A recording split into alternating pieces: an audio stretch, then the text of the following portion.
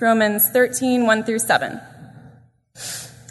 Let every person be subject to the governing authorities, for there is no authority except from God, and those that exist have been instituted by God. Therefore, whoever resists the authorities resists what God has appointed, and those who resist will incur judgment. For rulers are not a terror to good conduct, but to bad. Would you have no fear of the one who is in authority? Then do what is good, and you will receive his approval. For he is God's servant for your good. But if you do wrong, be afraid, for he does not bear the sword in vain. For he is the servant of God, an avenger who carries out God's wrath on the wrongdoer. Therefore, one must be in subjection, not only to avoid God's wrath, but also for the sake of conscience. For because of this, you also pay taxes. For the authorities are ministers of God, attending to this very thing. Pay to all what is owed to them, taxes to whom taxes are owed, revenue to whom revenue is owed, respect to whom respect is owed, honor to whom honor is owed. This is the word of the Lord. Would you please join me as we pray? Father, we're in great need. We live, as you know, at a time when this subject causes great division, fear, rancor, and many times this is seen in the church. And we ask that you, Jesus, King of the church, would renew our minds. And I pray that the words of my mouth would be pleasing to you. In Christ's name, amen. Well, we're cruising along here in our Theology and Life series. We'll have one more week, and we'll wrap it up after that. And this week, the topic that falls before us is politics. Politics and the kingdom of God. Now, I'll say right from the beginning, I think pastors can make a number of mistakes. But two are definitely, one is to ignore any vocation, including politics. The other would be to pretend like they're an expert. I'm not up here as a politician, if you haven't gathered that, or a governing official. What I'm here to talk about is what does the Scripture say about those of us that engage in the political sphere. And I want to put three thoughts before you to consider. Politics as necessary, politics as broken, politics as redeemable. There has never been a time after sin entered the world, there's never been a time when those three things are not true. And whether you personally look back to a golden age of politics or hope for a future golden age, or whether the next election it's the candidate of your dreams or the candidate of your nightmare, those three things are still true. Politics as necessity, politics as broken, and politics as redeemable. So that's what I want to look at together using Romans 13 and some other texts. Now, politics is necessary. By that, I don't mean as a necessary evil, but a necessary good. We've often said that the Christian faith teaches that God instituted three things: the church, the family, and the state. And here we're told in this passage that the state represents God's sovereign authority on earth. This is what Paul said. There is no authority except from God, and those that exist have been instituted by God. It says that pretty clearly. This is the reason there is honor given. Now, that presents us with a foundational and very challenging call, and it's this. Christians owe politicians unqualified respect.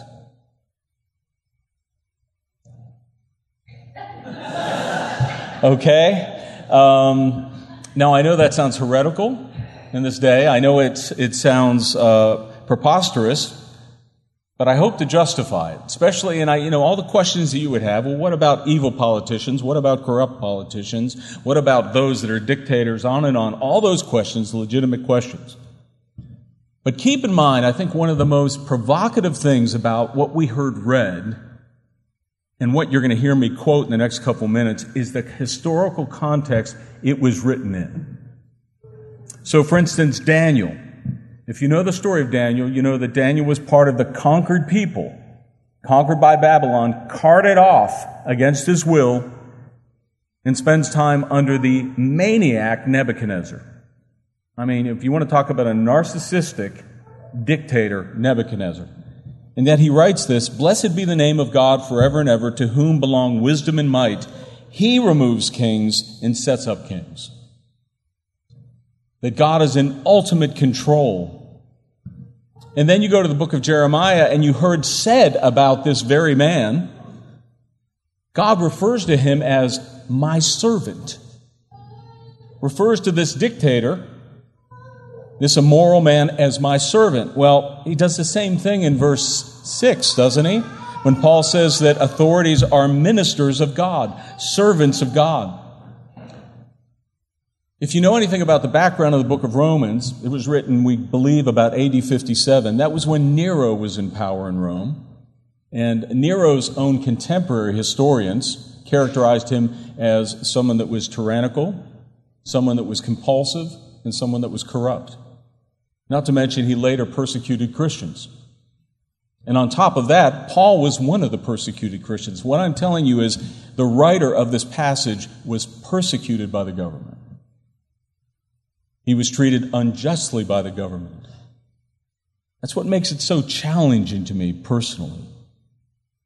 And we should understand that Paul isn't coming up with his own. He's echoing Jesus Christ, who in turn was persecuted and executed by the government, and yet said, give to Caesar what is Caesar's and give to God what is God. How are we to think about this? Well, we begin by realizing that our trust is in the sovereign power of God. Our trust is in the sovereign power of God, which is greater than the trust of our elected leaders. Where is the location of your trust when you think about government? Where is the location of your hope? And there's a tension here, right? I mean, as you read this, some of you were probably thinking, maybe some of you thought, amen, yeah. Others of you thought, I've seen so much injustice in the hands of those in authority, I can't even stomach what I just heard read. And yet one of the things, the only thing, to be honest with you, that'll keep you in a place where you can see it has value is understanding that God draws straight lines with crooked sticks. That God is the one that rules over who gets in power and who is not in power. And we're told two things about the state here explicitly. One is, it's there for our security. He mentions the sword. The sword represents the authority to administer penalties up to and including death. That was its normal meaning in the Scriptures. Whether you're someone that believes the death penalty is legit or not, I'm just telling you that's the meaning intended in the Scripture there. And it is meant to restrain evil, wage just war when necessary, and keep peace. So a couple months ago, I was having a conversation. I got a call from a Christian who is in law enforcement and had to discharge his weapon, which resulted in fatality.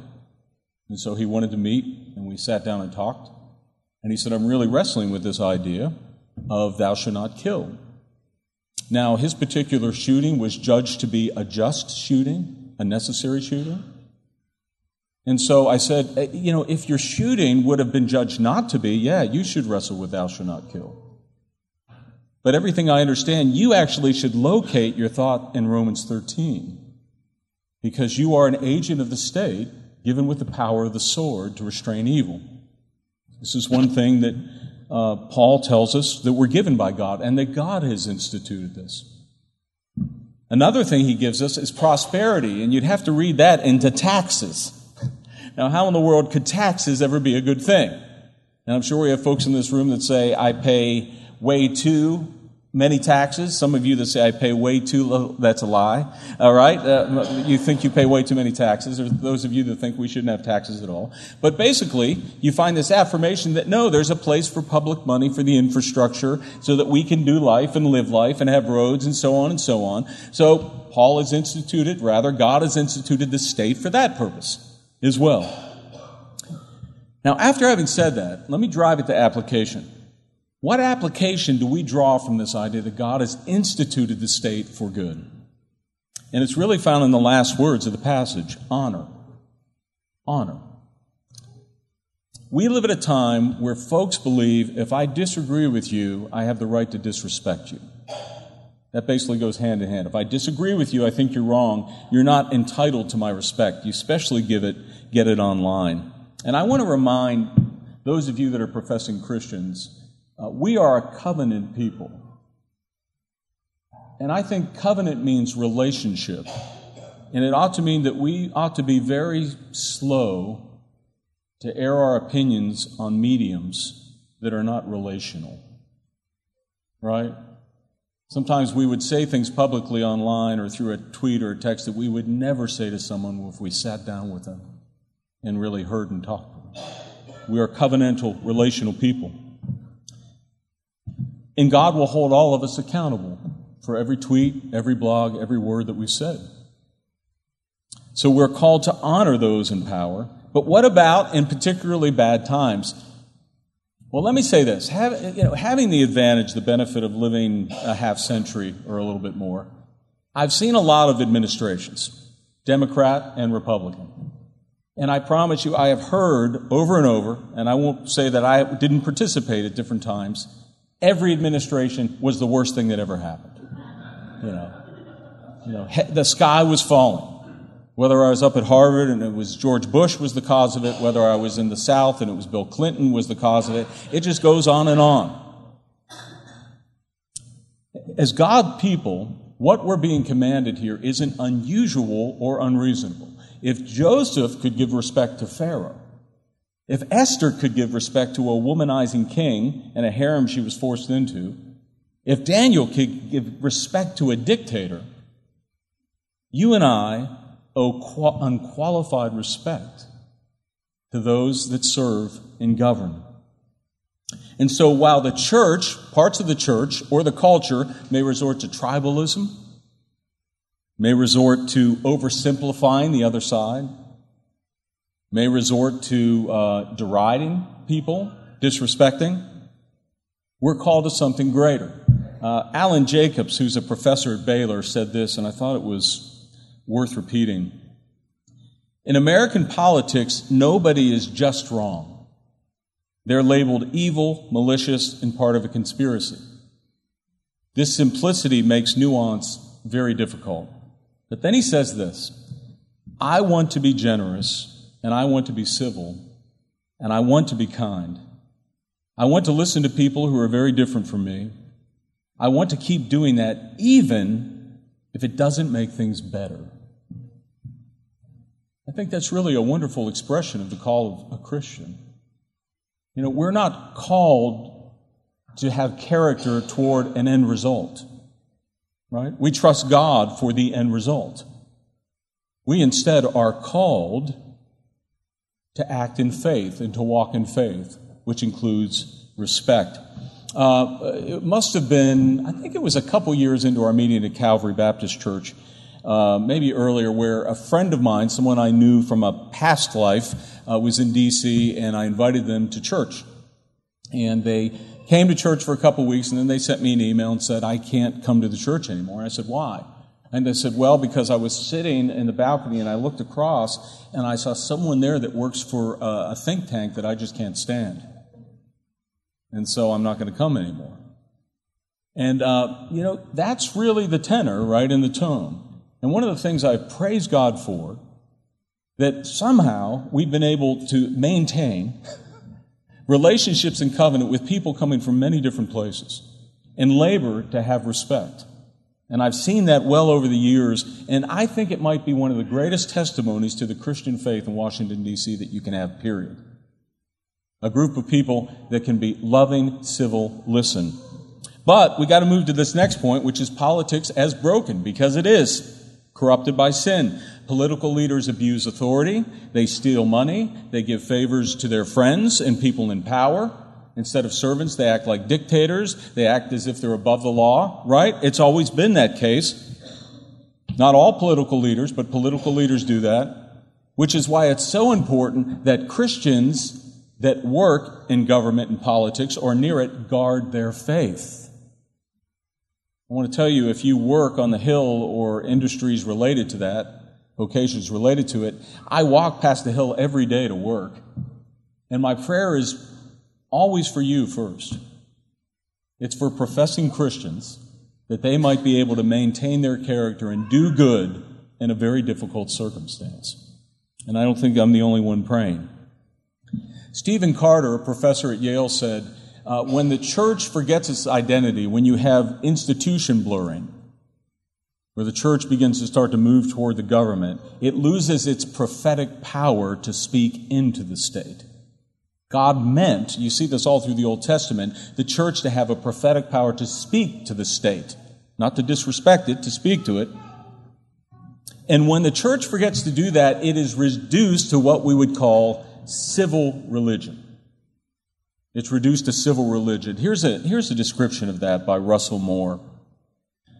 Christian values were always more popular in American culture than the Christian gospel. That's why one could speak of God and country with great reception in almost any era of the nation's history, but would create cultural distance as soon as one mentioned Christ and Him crucified.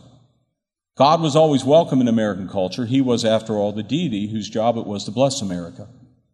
The God who must be approached through the mediation of the blood of Christ, however, was much more difficult to set to patriotic music or to amen in a prayer at the Rotary Club. I think that's a wonderful distinction between civil religion and gospel religion. Here he's referring to mostly that expression on the right, but I've seen it on the left. As I worked for 6 years as a chaplain at Harvard, I would often see the Protestant churches busy themselves not with the gospel, but basically petitions and protests. And in a moment, I'll get to the importance of activism. But that's all there was. So either side can be reduced to civil religion, civic religion. So, G.K. Chesterton made this insight, and I think it's worth repeating. Coziness between the church and the state is always good for the state, but bad for the church. That's the way it always works out. And you see this tension with Jesus and His disciples. The disciples would say, when are you going to restore the kingdom of God? He's thinking about the kingdom of God. They're thinking about the kingdom of Israel. They lived in that culture, lived in that space. And what happens, it's not just corporate with the church. It happens personally. And that is this. Not only does the church get reduced to civil religion, Christians get reduced to mere citizens instead of followers of Christ. And they're more prone to idolatry. If you read the Scripture, there's no way that you can believe that any one party has faithfully and fully represented the totality of God's kingdom. I could take you places in Scripture where what are considered traditional conservative values, whether it be about sexuality, whether it be about the family, are upheld, or the passage we just had read is the Old Testament. It talks only about justice of the poor and the alien, the immigrant, right? So part of what it means to be a follower in Christ, and I think it's very hard. I tell you, as I say this every time I preach on politics, the longer I've been here, the more compassionate I am for those of you that labor in that sphere. Because I think it's very difficult. And, it's very easy for the world just to become cynical and write people off. But that doesn't honor the first point we made. And so it's very difficult to be in that situation where you're laboring for a particular party, but not equating it with the kingdom of God. It takes labor to, when you hear an issue about marriage, to not think politically before you think biblically.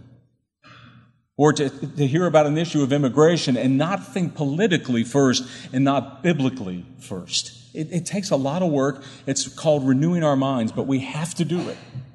We have to labor to do that, or we get cloudy. So how are we called, application-wise, to live with the reality of the brokenness of politics? Let me mention 3 things.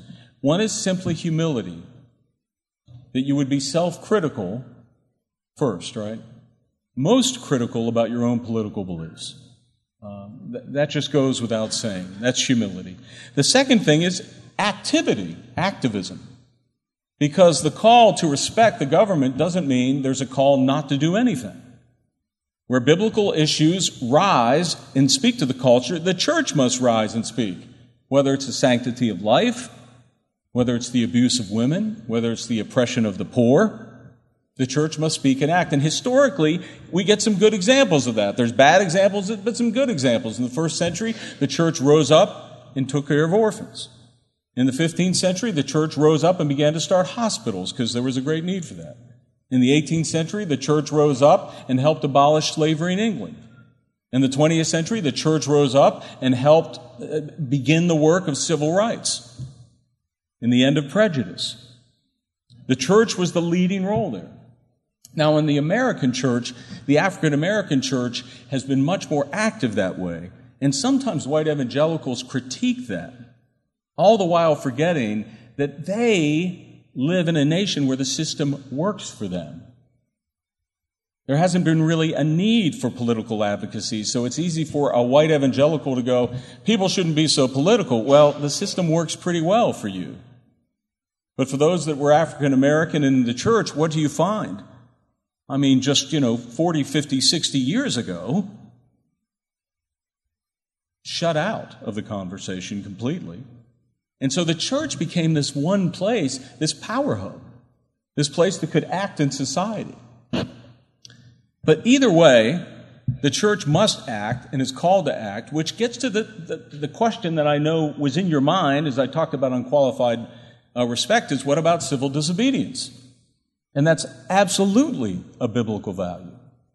You can think about the Hebrew midwives. When Pharaoh said, every Jewish male that's born, I want you to kill him. They didn't do that. Civil disobedience. Or the classic example in the New Testament, Acts chapter 5, when the apostles are before the Sanhedrin, which was the ruling body in Israel, and they said, we must obey God before we obey men. So yes, there is ground for civil disobedience and action. But lastly, I want to say on this point of brokenness is perseverance. I think it's very easy, right? What happens with us is we get tired, we get deflated, and then we resort to returning evil for evil.